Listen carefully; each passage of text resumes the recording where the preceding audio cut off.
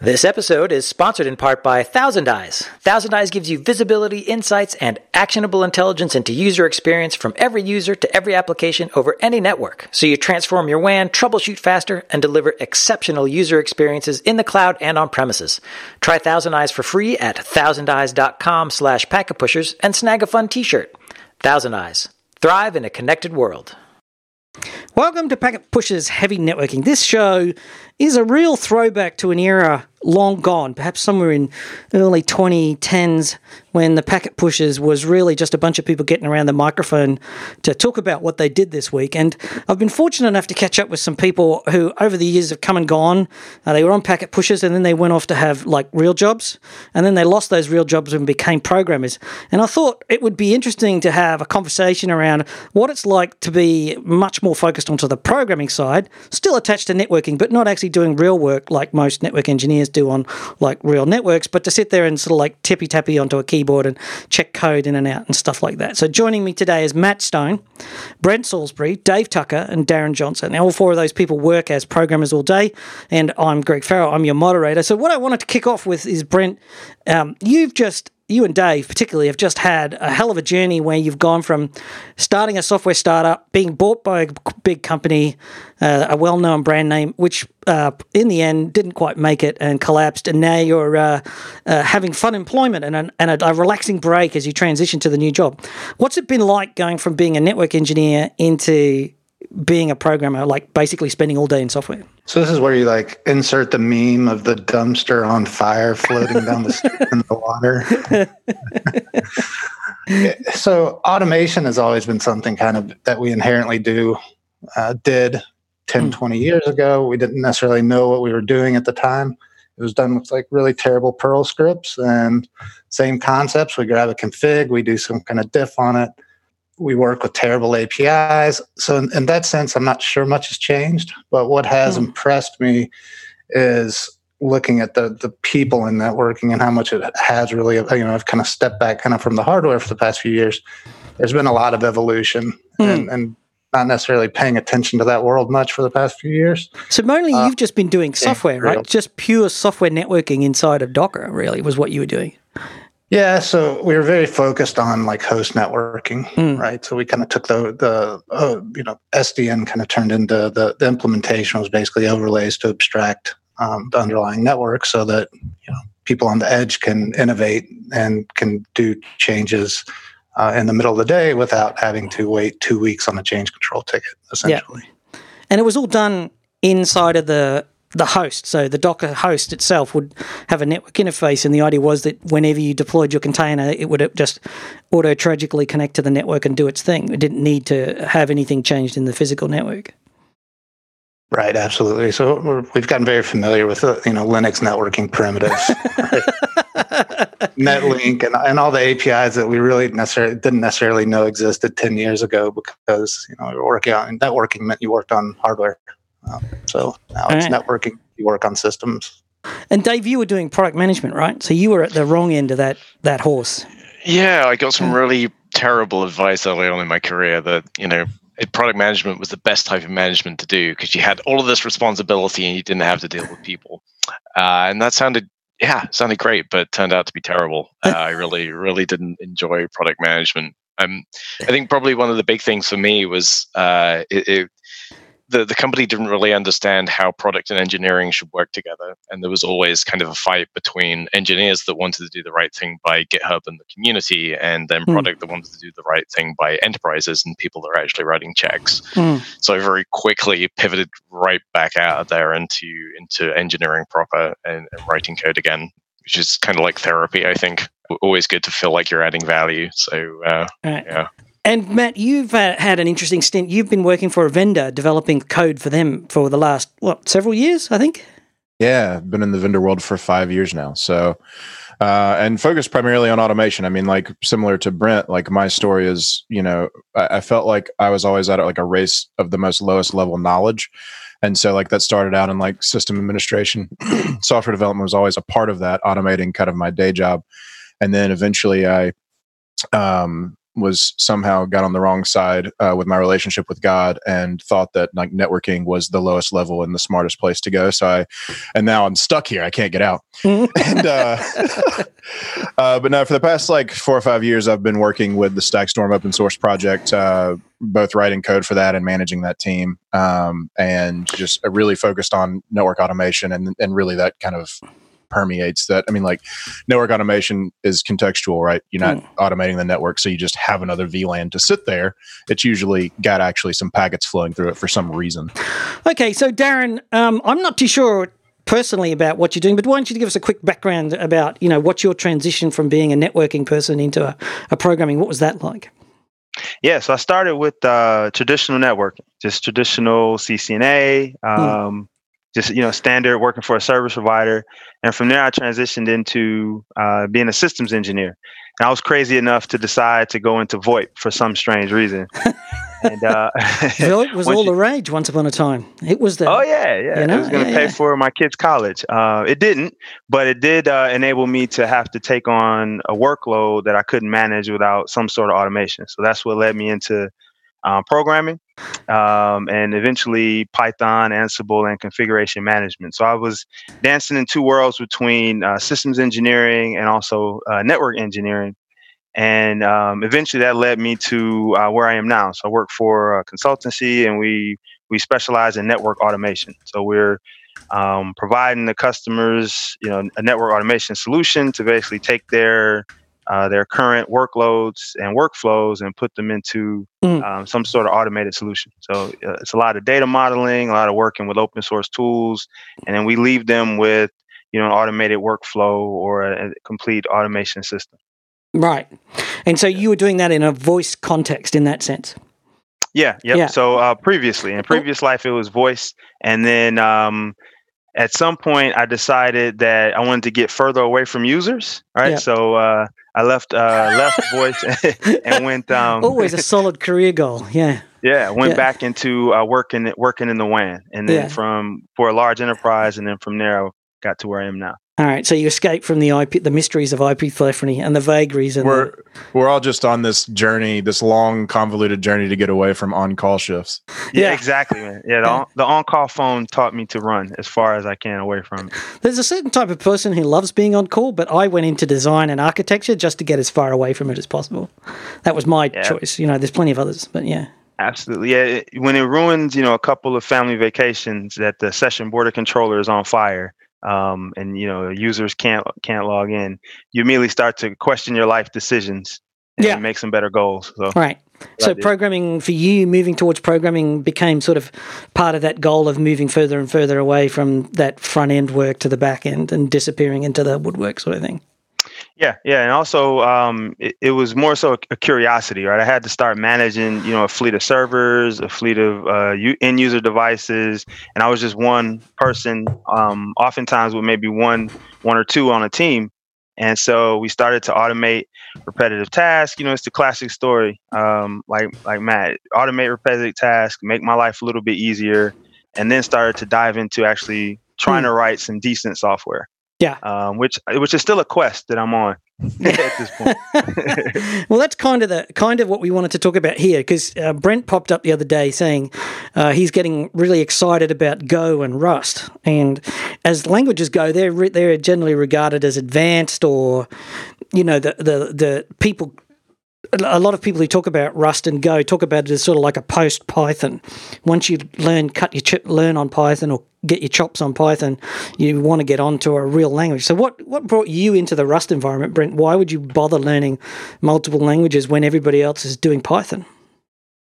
Yeah, and I should probably preface it with, this isn't programming language gatekeeping. I think that's kind of obnoxious.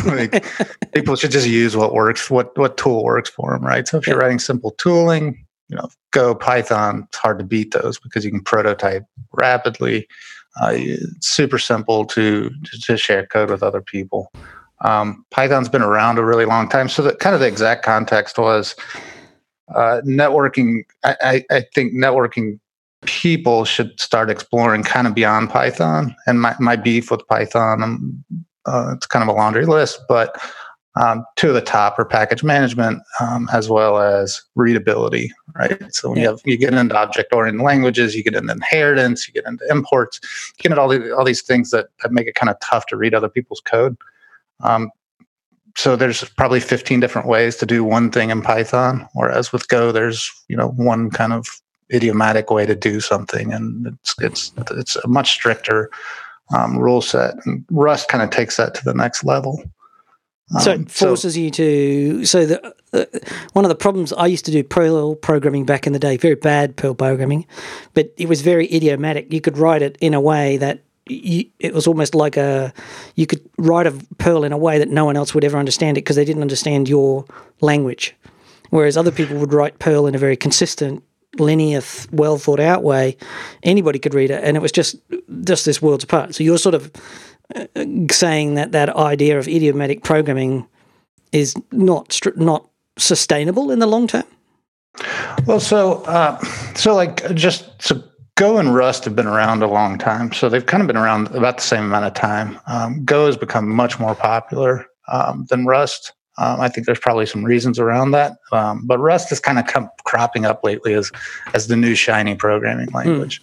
There's some reasons around it, particularly around what's thought of as it's a static checker. So it's got a very strict compiler that hates you and wants to make your life miserable. But at the end of the day, it's very strict, and it's not going to. It kind of protects you from yourself. Because if you have to type it, go. Well, I would say that like even the progression that we've talked about, Python, Go, Rust, they kind of have like different levels of magic, right? So like one of the things that I really hate in programming languages is when there's a certain level of magic, like built-ins that are kind of like built into the actual language that do this magic thing, and you can't actually like break through that wall and see what it's doing. So Python being the most egregious abuse of the three languages, because it has like a ton of built-ins that just magically do stuff and provides you no opportunity to be empathetic with the hardware that actually has to do something with that. Go being a lot better, but it still has like a garbage checker, and it'll still allow you to do relatively dangerous things with memory that Rust just disallows you to do. And so there's trade-offs with that, right? So like the less magic you have access to, the less expressive you can be, right? So like I can write this relatively complex application inside of JavaScript or Python really quickly that does like a lot of business logic.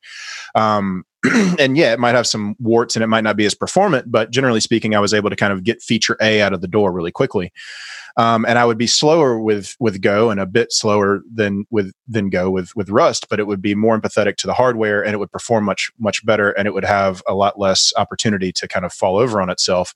And I wouldn't have access to kind of the composability features that I would have in Python. And so that's what, so my but response to... But you've still got modules, and you can still import modules and things like that. You can, yeah, for it's sure. Not like you're missing stuff, but you're talking about things like typing variables and memory safe checking. Like I just want to throw everything into a giant dictionary in Python and just be done with it and not have to worry about typing, not have to worry about like error handling, and just like I just want my feature to be done. And like Rust is kind of like, no, like this can return one of three different types, and you need to handle all of the cases. And so and that's one of the things that I appreciate about it, especially when you're trying to do like more system level, more hardware empathetic things that need to be very performant. So like one of the things I'm building right now is like a hobby as a game engine, right? And those things need to be incredibly performant because they're iterating over, tens of thousands of objects and rendering those to a screen, right? And so like trying to do that in Python with memory that might just be spread all over the place because you have no real obvious view into how it's doing that would be harder to do than it is, say, in Rust. And so my response to Brent when he tweeted that, like, I think network developers should move away from Python into Go and Rust, I responded with, I don't know if that's a good idea, which is kind of the birth of this whole podcast. And my only response to that is like when it comes to a business context, when I'm actually getting paid like currency in exchange for my services, like for me, it kind of boils down to like, what am I actually being asked to do, and making sure that I'm using like the correct tool to like to do the right thing, right? So like if I'm being asked to do a feature, like usually there's some business need for that feature. And if I can pretty much every time in like a networking context, often those things don't need to perform at like sub-millisecond. Like you don't need that VLAN to get on that like switch milliseconds faster than, it was if it was in Python. And so that was like, I think from a software development perspective, if you're going to actually take that career path, you stand a lot to gain from understanding what's happening at the lower levels and understanding like how to be empathetic to the hardware while still being able to compose at like a more scripting language level. And so that was kind of my response to Brent, was effectively just like, I don't know that especially like what network engineers are trying to do in their day job really coincides with needing to learn Rust. Even though I think that knowledge is valuable, I don't know that it's like necessarily beneficial to your day job. Yeah, the way I look at it, right, is that Python's a hammer. Like you can, and everything is a nail. Literally, you can do anything you want in that language without too much training, too much effort, too much time spent. But my worry is for people that are writing automation, when this becomes business critical, when this becomes something which is more than just a bunch of scripts, like there is a massive benefit to actually learning things like Go and Rust that are going to give you something which is going to be easier for you to maintain in the long term, although like it's going to take you longer to write up front.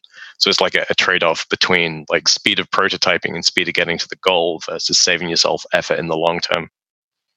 And often it's hard to tell like what things are actually going to stick. Like I can't tell you how many things that I've like thought quite a lot about, like making sure that it was architected correctly and was its most performant. And I was using like the data structures that I was using correctly so that it could be as performant as possible. And then like nobody used it and it like just sat around and then went away.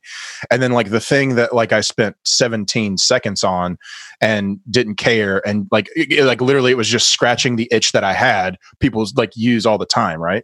Like there's some of my code in that particular instance, there's some of my code still that exists today that I'm like, oh gosh, that was like a prototype. Like, why is that still in existence?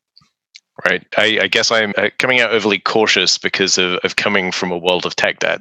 Like my last role, like we were releasing all of Docker's stuff, and literally it was cobbled together with like make files and bash scripts, and not even written any programming language at all. It was just like it happened. It organically grew, and now it's like the lifeblood of the organization. So I think the advice would be if you can look forward and maybe just like take your time over it, pick something which you're going to be happy with long term, then just like do that from the outset, because your future self will thank you for saving yourself like some sort of dumb concurrency or memory error that you're going to end up getting paged at like 4 a.m. on a Saturday morning for. And there's got to be so many lines of code that I've written thinking like, I'll rip this out really quickly. I'm just going to write this for now. It's fine. And then like next week I'll take care of it. And then like 4 years later, it's like, oh yeah, there's that to-do comment that I never addressed. The sign of a good programmer is how many to-dos, fix this laters, or, you got here, fix this, are in their lines of code. One thing I wanted to add too was I think is one of the pulls for me for learning Rust also was just learning why someone picked that language, right? What are the use cases? What are the needs that they're attempting to solve? So if you look at like Prometheus and these type of tools that are collectors, they're written in Go or some sort of compiled language. Why was that used as opposed to Python? So it starts to help me to see, what trade-offs and what reasons people chose these different tools for. And it helps me think of things differently. So the next time I approach something that needs to be a little bit more performant, it may lead me to those languages as opposed to, rewriting it in Python again and again. That was one. Yeah, I would totally agree with that, especially for people who like are professional developers. Like we get paid, like our exchange of time for currency is by virtue of making code and writing software. Like all of you guys should be writing stuff in C, not necessarily like writing like applications in C that you're going to ship, but like just so that you can understand like what the hardware is doing, because like that level of knowledge, like I think earlier I mentioned like I felt like my whole career I was always like at a race for like the most basic level of knowledge. And so like that's why I've done like projects in assembly and stuff. It's because like I've always wanted to understand like what is actually going on in its most core level, because then when I go up to Python, like it's not like completely ignorant of what all the translation layers are happening in between that really abstract code and what's happening on the CPU. Yeah. And so I think the question is, and what's most relevant is like, what is the like demarcation for like a network engineer which is funny, like how cyclical this like job market is. Like for a while there, like network engineers were sysadmins who were writing Perl and stuff anyway. And then like, you know, Cisco happened. And so it was like, oh, everybody needs to just be like a CLI person who understands this one CLI and one set of specs for all this hardware. And now I feel like it's coming back full circle, much to like Brent's point earlier, where it's like these people are kind of like, well, actually, I don't want to just like go configure a VLAN on 75 switches. I want to make computers do what they're good at. So I feel like we're kind of coming back into that world now. And so like the level of low level knowledge that I would put on somebody who's like exchanging their time for making packets flow, the level of knowledge I would require of them out of like the lowest level of like what's happening in a scripting language when it actually hits the CPU, I feel like as I have a different like demarcation of where that level is than somebody who's like trying to often the difference between like somebody who's getting paid to write software is they're actually creating abstractions for hardware. And then people consume those abstractions in some way, right? Whether that be libraries that people are using to make more composability things for users or end users, or an application that an end user is actually consuming. Often we're building interfaces into hardware. And I feel like a network engineer should have those interfaces built for them and consume those to actually compose the things that they need to get their job done. And to me, like needing that to be like at a monolithic level super performant isn't as important as making sure that they understand the implications of the networking side, which is an entirely different set of knowledge base that you would need. Mm-hmm. Yeah, there's a transition that happens. You kind of commented to it. You go from being a network operator, network engineer, to becoming a network developer, and then if that's your trajectory and desire, and it all comes from you wanting to use and then create and maybe extend more powerful tools. And if you're making that transition, and you know, for me, somebody like me that wasn't classically trained in computer science, these languages that deal with more hardware and more memory allocation and that are more low level, they give you that ability. I mean, a perfect example is like stacking the heap. Until I really started digging into Go and Rust, I really had, when I would hear people mention that, didn't have much of a reference for what that really meant. And then by looking into these tools and digging into the documentation, you end up backfilling a lot of, like you mentioned, that low level knowledge. You end up backfilling it as a byproduct of curiosity and trying to improve your job. Yep. Yeah. And I am very pro anybody in technology going on that journey, because that's what I've done. Like in fact, the way that I've like progressed my career has often been through like taking on like overly ambitious side projects that required me to go to a deeper level. And so like I would never try to dissuade somebody from doing that. It's just like in a business context. So like as a software manager, one of the things that I always talk about with my guys is like the economics of an engineer, right? So like I feel like we've probably always all known somebody who's like, I just spent like 3 weeks like rewriting, you know, A, B, or C feature. And it's like, okay, but you were supposed to like do D. And it's like, well, yeah, but now I redid A, B, and C and introduced a whole bunch of more bugs. Aren't you happy? And I'm like, well, actually, no. And so like just allocating your time, like in a business context, it's like my job is like to make sure that the network is up and automated in a way that's meaningful and beneficial to my company. Like maybe I don't need to write that in Rust because that's not necessarily beneficial to what I need to do. Not to mention that there's a ton of libraries that enable you to be way more kind of expressive and quick to deliver features on the Python side than there is in Rust, just as far as like tooling is concerned. Yeah, absolutely. It's an arrow in the quiver, right? And when you need to get something rapidly prototyped, you're not going to reach for the most difficult programming language at all. But you need to know that so that you don't spend 10 days, as you mentioned, trying to rewrite something in Rust that you don't need to, or Go or any other language that you don't need to. Yeah, I think there's also kind of a question of competency, because this is something else that I've kind of stumbled upon, is that we say, oh man, like Node or Python or JavaScript is really quick because it's really easy to prototype that. And sure, I mean, those languages might be a little bit friendlier, but at the same time, if like, I don't know, maybe I spend all of my time in Rust, I could probably implement those things just as quickly if that was my primary language, right? If this is where I said, all right, for these reasons, I'm going to pick this, I'm going to learn everything I can about it and do everything this way, then over time, those efficiency gains of trying to use something which is a bit more scrappy will just disappear. I mean, it's always nice to have scripting languages there as a crutch, but if I can write it in Rust, then why wouldn't I?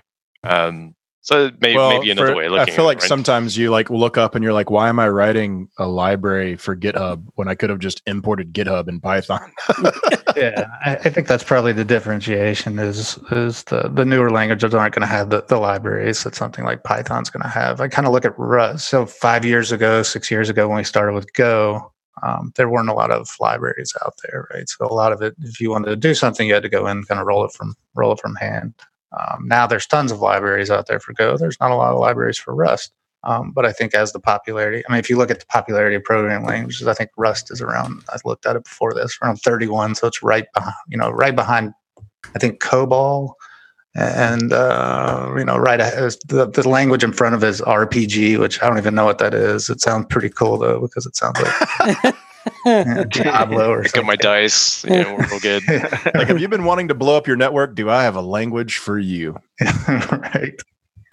Let's pause the podcast for a moment to tell you about today's sponsor, Thousand Eyes. Like it or not, your organization is embracing the cloud, and that might be great for the business, but for network architects and IT ops teams, it can be a service delivery nightmare. Why? Well, you're depending on cloud providers, ISPs, and third-party apps for business-critical services. And even though you don't control those networks, you do own the service delivery, which means if performance is bad, people are going to come looking for you.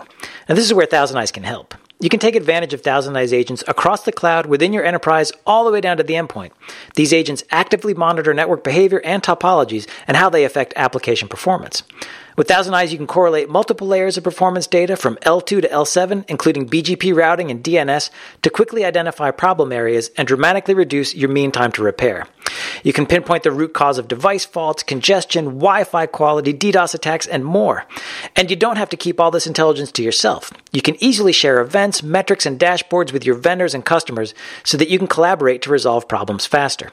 Now, Thousand Eyes also aggregates anonymized real-time data from a collective dataset so they can generate insights about large-scale issues across the internet, including their severity and breadth, as well as likely root cause. Now, if all that sounds good to you, here's a special offer for Packet Pushers listeners. Try Thousand Eyes for free at thousandeyes.com/packetpushers. And while you're there, get yourself a free Thousand Eyes t-shirt. That's thousandeyes.com/packetpushers. Manage every network like it's your own. Thousand Eyes. Thrive in a connected world. And now, back to the podcast. What about from the point of view of security and library integrity? We've seen a number of side channel attacks where people take over the libraries, and instead of just importing a library, you're actually importing malware or something wrong. Is that a concern for you guys? So I know Festivus has already passed, but so one of the beauties of Rust and one of the pains of Go and Python is going to be package management. So it's really easy to import packages and manage packages with Rust, but nothing fixes. You might be importing a dozen libraries into your project. Well, those libraries are all using a dozen libraries each, right? So you have no idea what's happening down the line. Yeah, that's an incredibly hard. The reason why I did the la is because the industry hasn't come up with a appropriate response to that yet. There's static analysis stuff. Yeah. There's static analysis stuff that's trying to look for common patterns that we know of and stuff like that. But it's at the end of the day, it's it's making people who have to assume the risk feel better about the risk that they're going to be naturally acquiring anyway. And so, again, the industry hasn't come up with a good solution to that. And there's some things that you can do to make things that are obvious take care of. In fact, GitHub, they do a great thing where they'll evaluate your dependencies of a project and just be like, hey, this is vulnerable.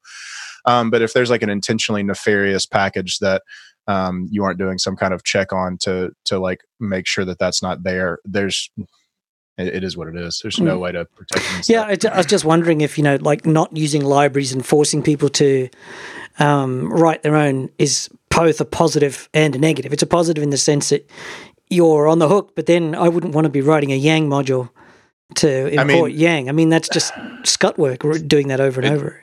In my experience, right, there are good libraries and there are bad libraries. And quite often, we will lean for a library in case of a shortcut. Somebody's already done this, great, I'll just use that one, without really understanding the economics behind it.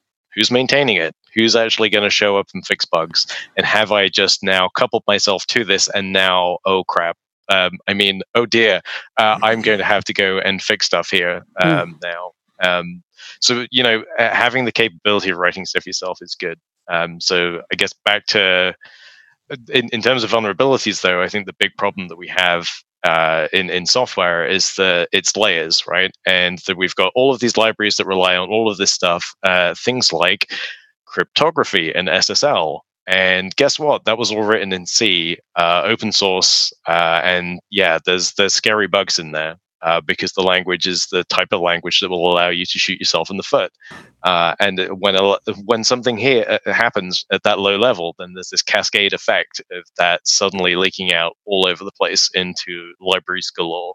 And that's where it gets really scary and really hard to manage. And for those type of things, it's not really plausible to rewrite those yourself. However, what's cool about Rust is that there are a lot of people that are kind of interested in looking at some of these things, like SSL, like a lot of the lower level functionality that is a bit janky, and coming up with alternatives. Well, in particular about Rust, like it does a lot to make sure that you can't have some of those memory related vulnerabilities, right? So deallocating a piece of memory and something else gets placed in that memory space, you can't access that in Rust. Like it's going to actually either not compile or fail out like automatically from the small runtime that it has. But back to like the whole dependency thing, like I'm going to say something a little bit controversial, which is that everybody I know. Get ready. Brent, hold on to your butts. Business, good business trumps good technology 100% of the time. And I get that that's weird coming from a guy who really appreciates good technology, but I can tell you a number of companies who have really terrible technical implementations of things, who have incredible multi-billion-dollar businesses behind them. And I can tell you about failed startups who had incredible technology. And so like if you have to choose between the two, you need to choose good business, because there's only one that actually gives you a runway to fix some of the technical debt created. And so when it comes to like whether or not you should use libraries, like you have to make that as a business decision, I think. Like what amount of risk are you willing to take on for the certain amount of velocity that you'll gain out of that? Yeah, I've been tossing around an idea from how I would handle working, if I worked in the real world, but even as a business owner, that you've got to have a set of principles. You have what I call a principle stack, and you have a stack.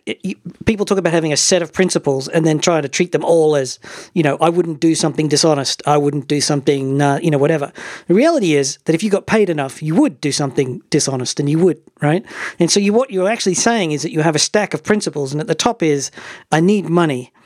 If I need more money, and I had to be dishonest to do that, you might not choose to do that. So you have somewhere deeper, somewhere further down the stack towards the not quite so as important as, health, money, emotional stability, blah, blah, blah. The further down down the bottom is you say, I want to be as honest and have integrity, but you can only do that if you have money and a place to live, right? It's very difficult to have integrity in the face of some problems. And so that sort of business over technology thing is what I call a principle stack. You have to believe that, yes, I want to be the best technologist I can be to do it in the most pure way. But as you say, business is always more important. You can do the best technology you can with the available business you can make from it, right? So if you want, when those trade-offs, when you don't properly treat those trade-offs, you have unhealthy situations, right? So either in the most ideal situation, you have good technology matched with good business, right? Where those trade-offs are kind of living in some sort of symbiotic relationship. But like the engineer in me wants to open source every bit of code that I write, right? There's something about the kind of liberty about that I like, but that doesn't coexist well with reality, which is at the end of the day, I get paid money. That money doesn't come from people just being like, I really like your code and slap me on the back and being like, I guess if I had a Patreon or a SoundCloud, but I don't, right? I exchange my time for money because I write software, and they use that software and sell it to people. And you have to understand that relationship and then live within those constraints, much to what you were saying. Like, do the best that you can within those constraints.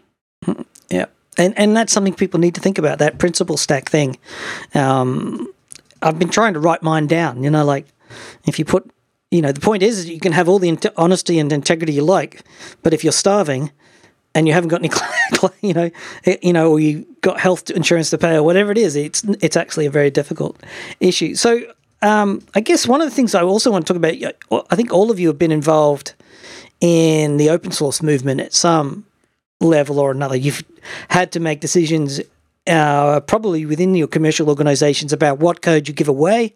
You put on GitHub, and that gives you a good feeling, but it also generates some exposure for your business, I guess, is the other side. Sometimes people discover the rest of you about that. It's a bit like blogging for programmers, except it's... Yeah, there's a lot of myths out there about what open source does for you. I just wonder, like, Dave, I know you've wrestled with this particularly. Maybe you want to have a stab at outlining the challenges there. Yeah, I think the real challenge is understanding what you mean by open source, because I guess our definition has kind of got very woolly over time.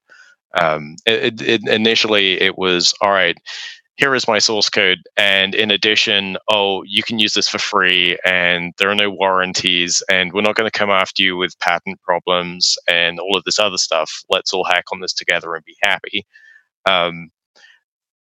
However, it depends how engaged you want to be. Like, open source doesn't come for free. You can dump a library out there, and great. Like, if you're the only ones that use it, that's fine. You maintain control. If other people want to use it and other people want to collaborate, that's when things get a little more difficult for you, because that's when you can Amazon wants to fork it. Yeah. Amazon wants to fork it, right? Look at Elasticsearch, right? And Amazon's Elasticsearch distribution, and various things that can happen like that. Like the whole open source licensing space has kind of got very, very weird. We've kind of gone away from software free.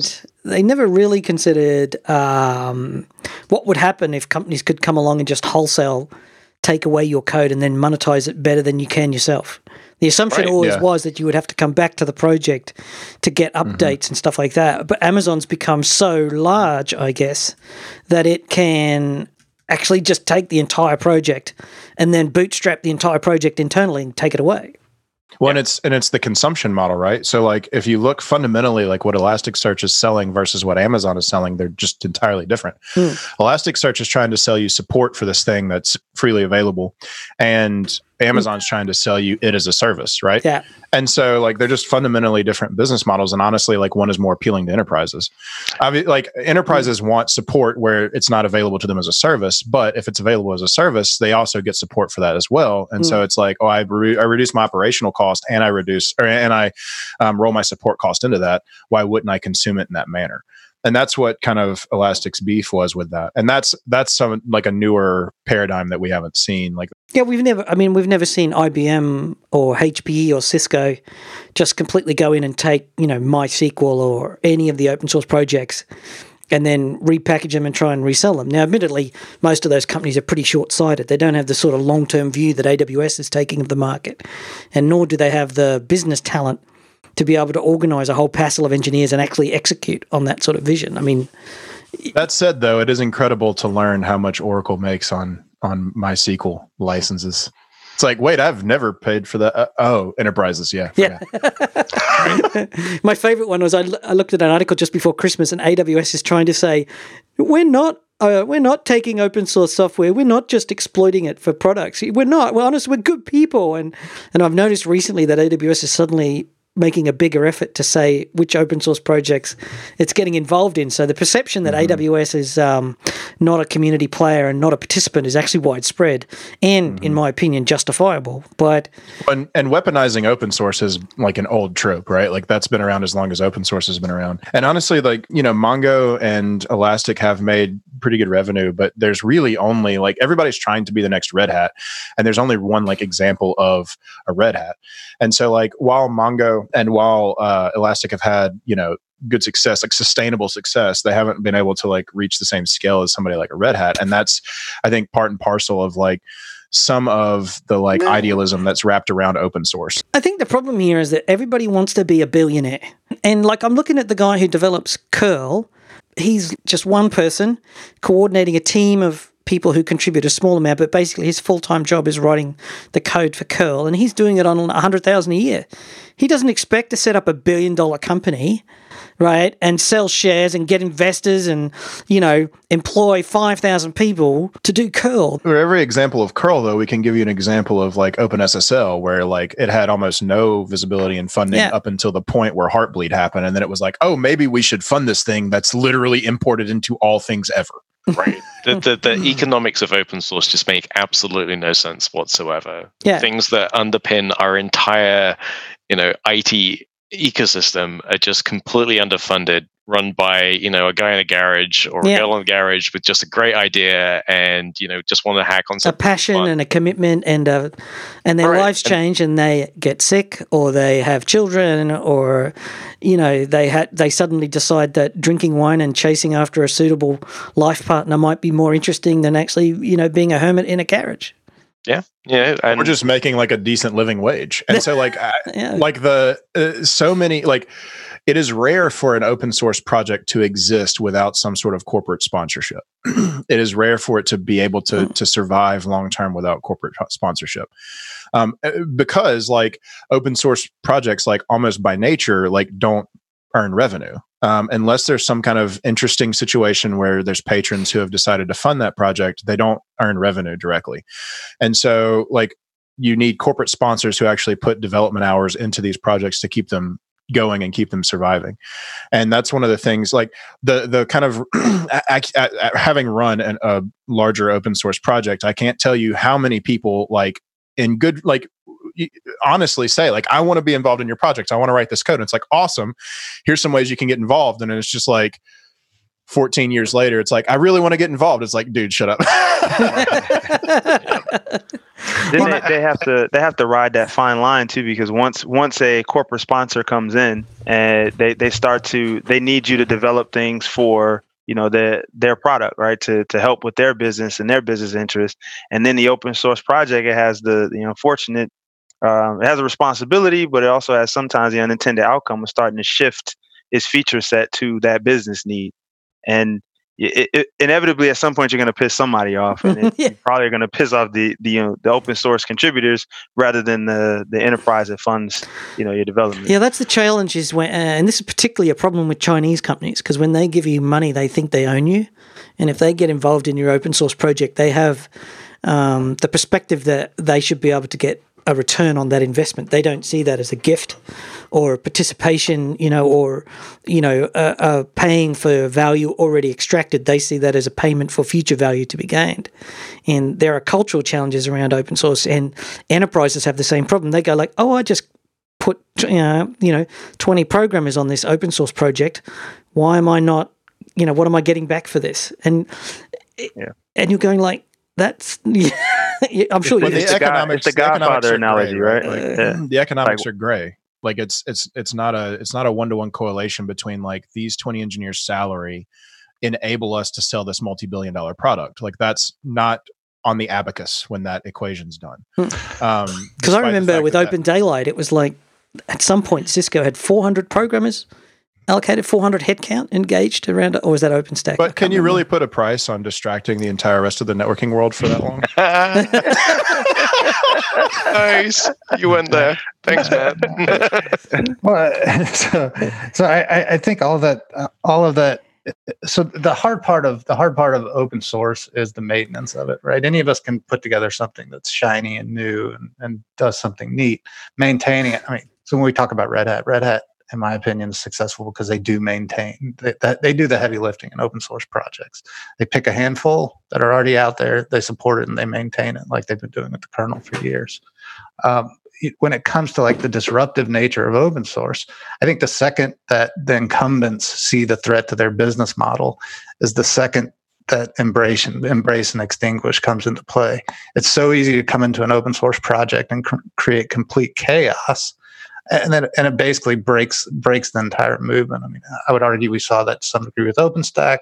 I would argue we're starting to see that with Kubernetes and particularly service mesh, right? Do we really need more service meshes out there, or do we need to coalesce around one of them and actually maintain it? Right? Yes. I mean, the challenge with service meshes is they're so easy to make that a medium-sized startup in a particular technology space can actually make their own, and they are, because instead of paying for it, they're so used to not paying a vendor to give them a solution, and that forces us to coalesce. It's like, who released a service mesh the other day? It was like Slack or one of the chat programs, and they had built their own service mesh. And I'm going like, what? Like the other 75 didn't do it for you, or you know? Well, Slack, I think Nebula. Yeah. Yep. Yeah. I will never forget the first conversation I had about service mesh. Somebody was trying to explain it to me. I was like, oh, but what is it doing for me? And they were like, they explained it again. I was like, but what is it doing for me? Like, like we're doing that already. Like, what? I don't understand. Yeah. Well, and I think that also that highlights the challenges for enterprise open source software sales too, right? Because you're going to companies, here's all these features. The company might need 10% of those features. Are they going to buy your product, or are they just going to roll that 10% and be done with it? I think there's also another kind of darker undertone to all of this, which is not invented here syndrome, which just seems to rear its ugly head when anybody has a reasonably sized engineering team where they'll go take a look at all the service meshes and they'll be like, well, this one's got all the features, but I mean, it wasn't exactly, we'd have done it differently. So then somebody had to define the config in JSON instead of YAML. And we wanted YAML, so we wrote it differently, and then we open sourced it, and we make a big deal about it because it looks really good on our engineering blog, and we can incubate a project into the CNCF, and like, oh my God, this is amazing. We're big open source companies now. We can attract greater engineering talent, and we can show the rest of the world how smart we are. Okay, let's dog food that a little bit and say, we want to rewrite the software in Rust instead of Go or in Python. That's the other one. Yeah, we've written it in Python, but nobody's doing Python anymore. I think the kind of undercurrent on all of this is just like how complex the human element is. I mean, like even we were like joking about waterfall versus Agile earlier, like all of that is like trying to handle the inherent complexity in humans, right? Like that's the real problem we're trying to all handle. And this is the same as true about open source. Like if people actually made rational like valuations of things and made rational decisions based on those things, then like sponsoring popular open source projects wouldn't be a problem, because companies would be like, oh, well, I made $7 billion on this. I should give, the proportion of the software base that relies on OpenSSL to them so that they can continue to develop it. And it's just like, meanwhile, none of that's actually happening. Yeah, it is a challenge. It's always difficult. That whole service mesh has got me completely beat. I mean, and it's such a repeat of what we've already done in traditional what I call legendary networking. Legendary is my general term for anything that we have today. If we call it legacy, people get upset, so I call it legendary. But if you want to do packet capture in a container-based environment, you can't do packet capturing on a port. You can't use RSpan because you don't know where the container is. So, well, we can emulate the network by putting an overlay in, and then we can configure it to do packet capture. And you're like, well, okay, but there's lots. You could.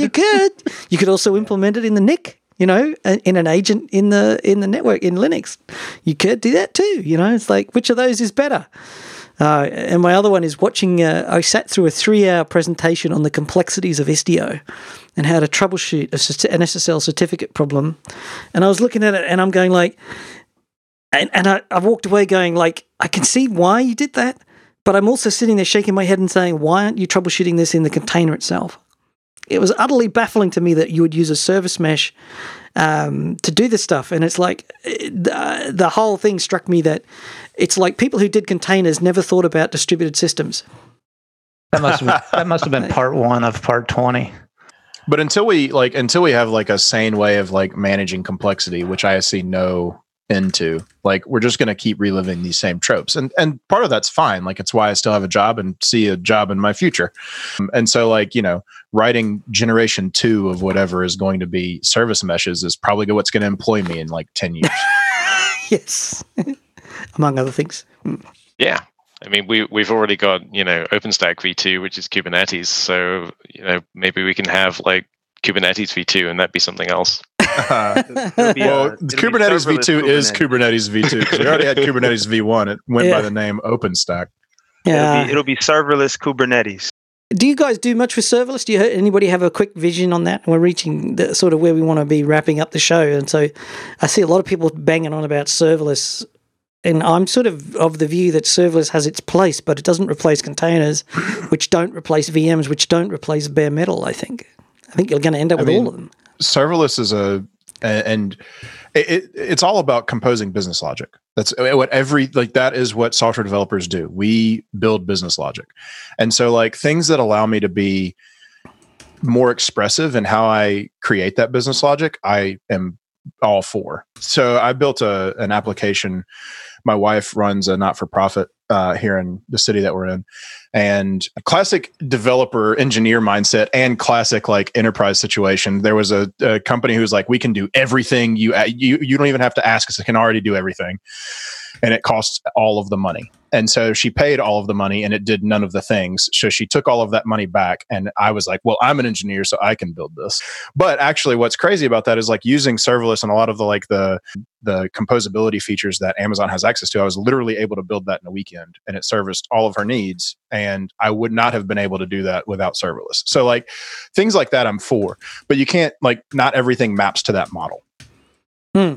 It's not a replacement, as you mentioned, for containers. I've seen database in a serverless application. I don't think that's the place for it, but I do think it augments, certain things. I like the description that they use as this function as a service, right? I don't care about where it runs, what dependencies I need to bundle up, but I just need this particular function to run, when a certain condition is met. So I've used AWS Lambda, I think it's Google Cloud Run, those things for those specific purposes.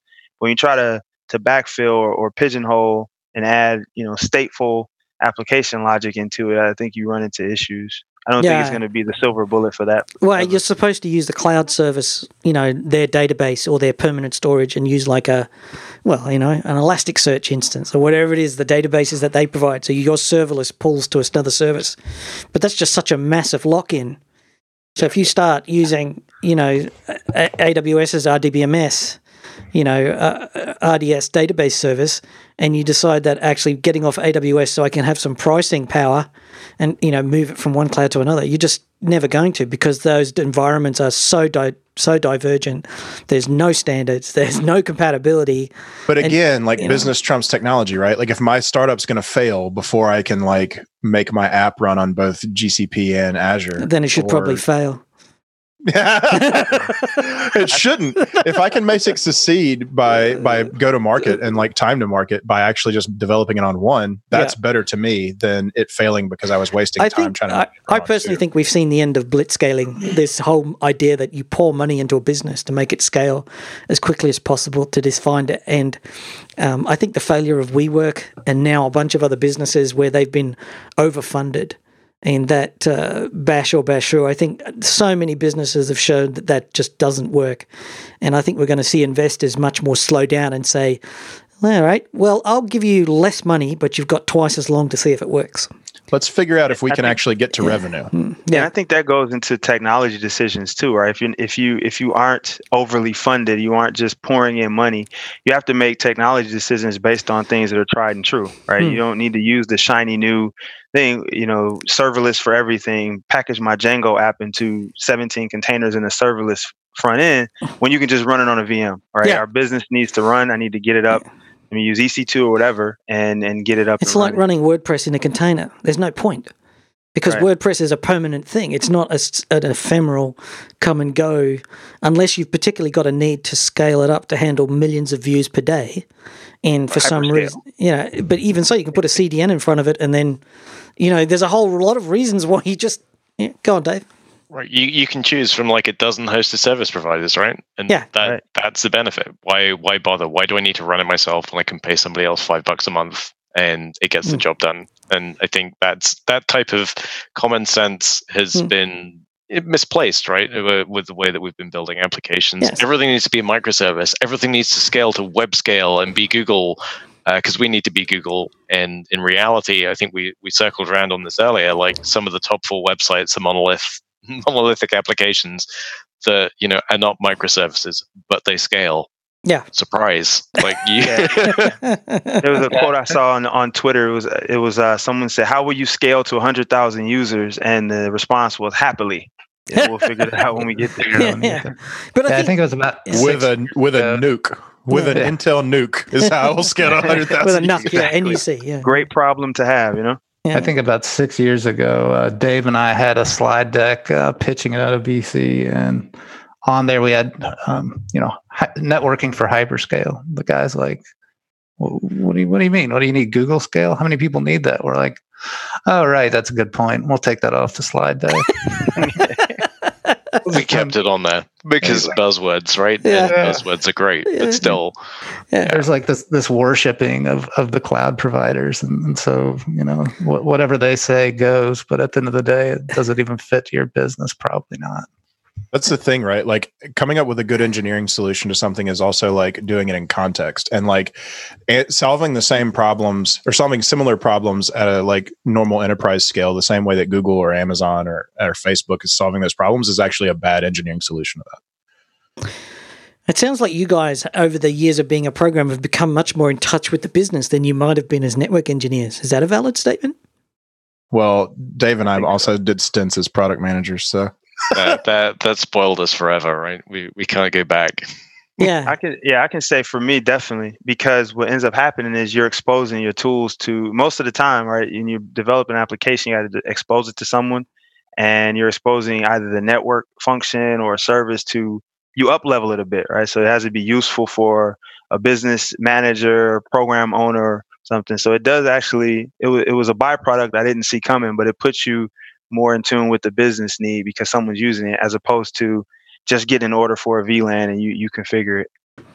Yeah, and I think that's an interesting point too, because what networking 10 years ago, you didn't have alternatives, right?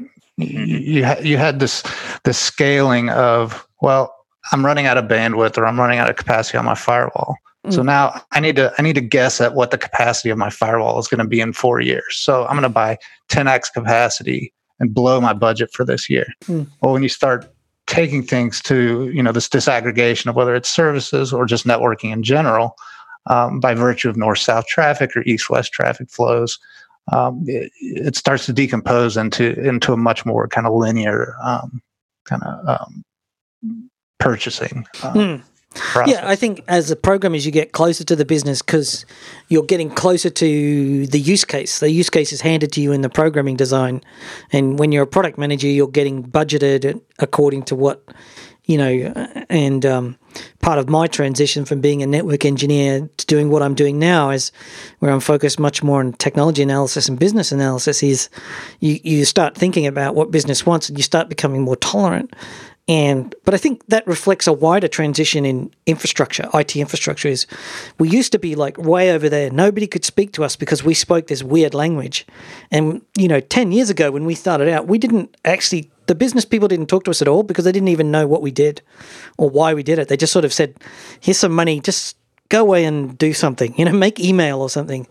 And 10 years later, digital transformation is changing the way everybody works. And so, we're all becoming programmers to some extent. Even if you don't write Python code, you're going to be in front of a GUI console clicking stuff that does automations. You're going to be configuring workflows in a graphical interface and they will run. And there'll be, even if you're not cutting Python code or, learning Rust because must be a masochist to learn Rust, but okay, I think also too, like the IT professionals went through a phase of kind of leveling up on their awareness, at least of the business side as well.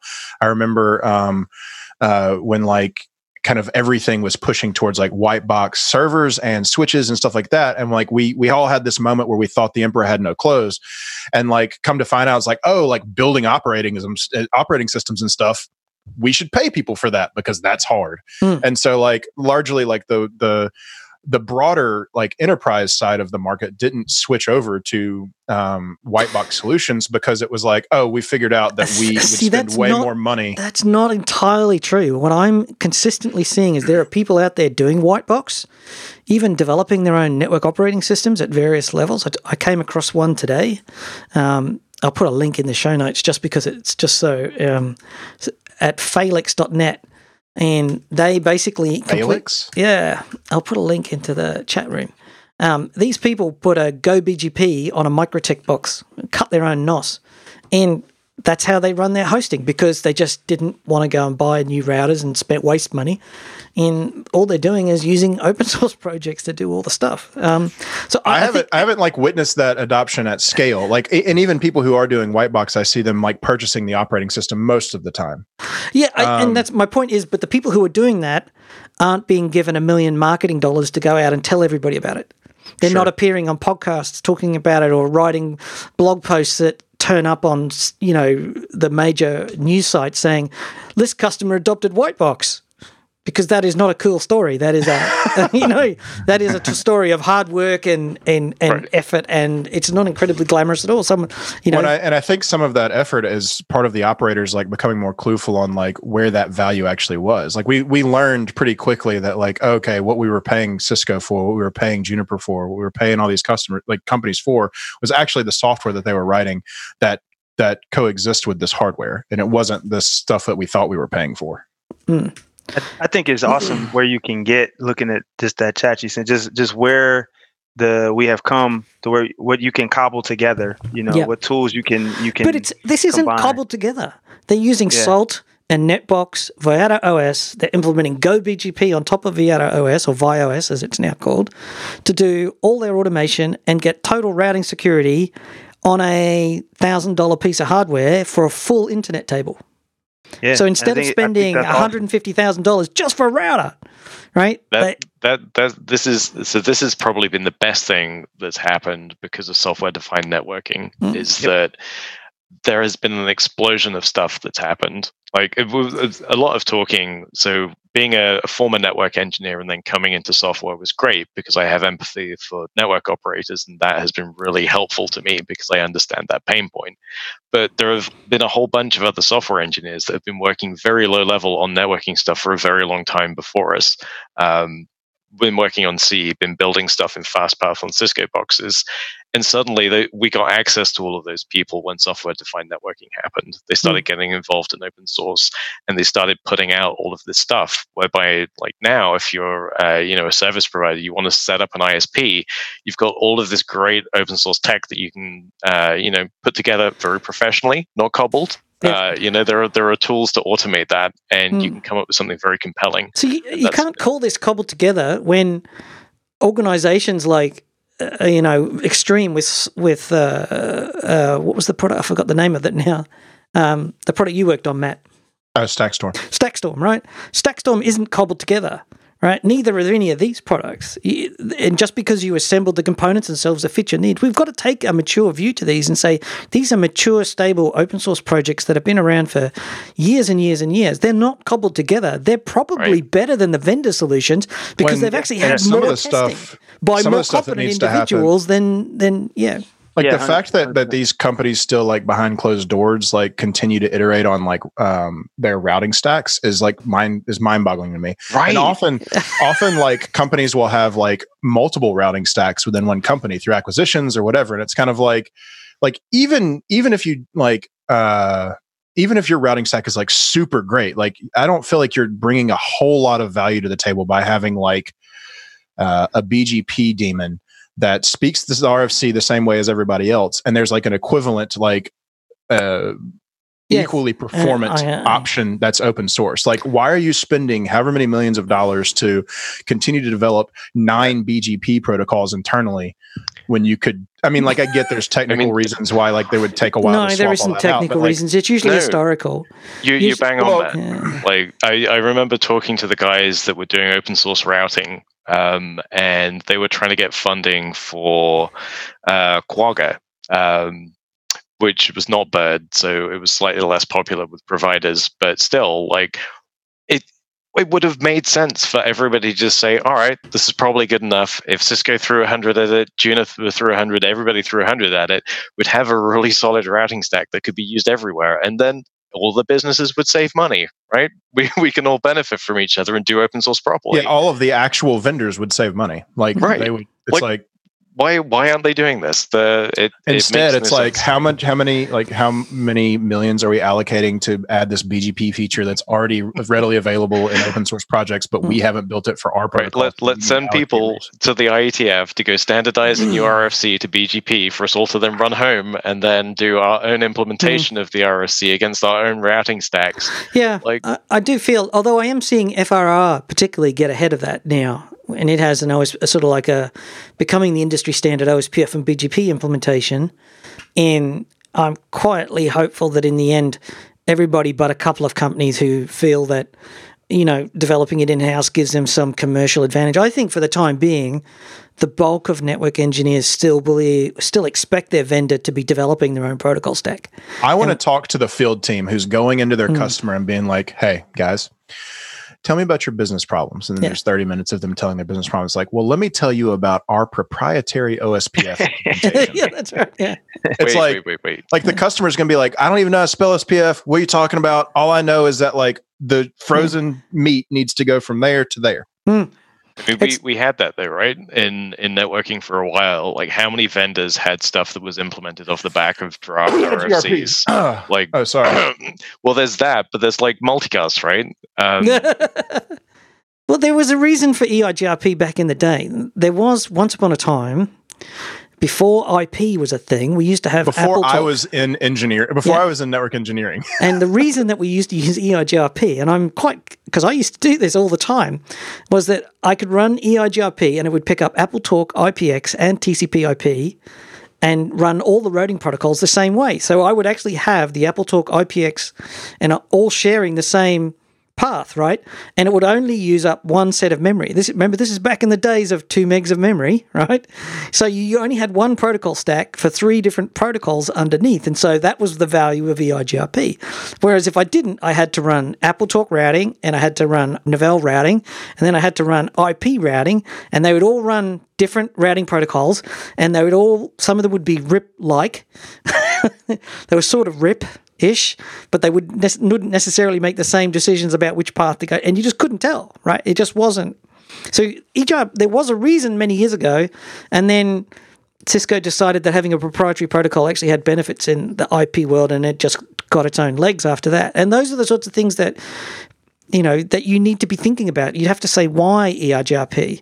And the answer isn't going to be because it uses some vague algorithm which is arbitrarily better, but the algorithm's so complicated that it should never have been implemented. EIGRP was way more buggy than OSPF was because the algorithm was inherently complex, All I know, it was easier to redistribute routes into an MPLS BGP VPN with EIGRP than OSPF, so that was why I tried to use it as much as I could when connecting to customers.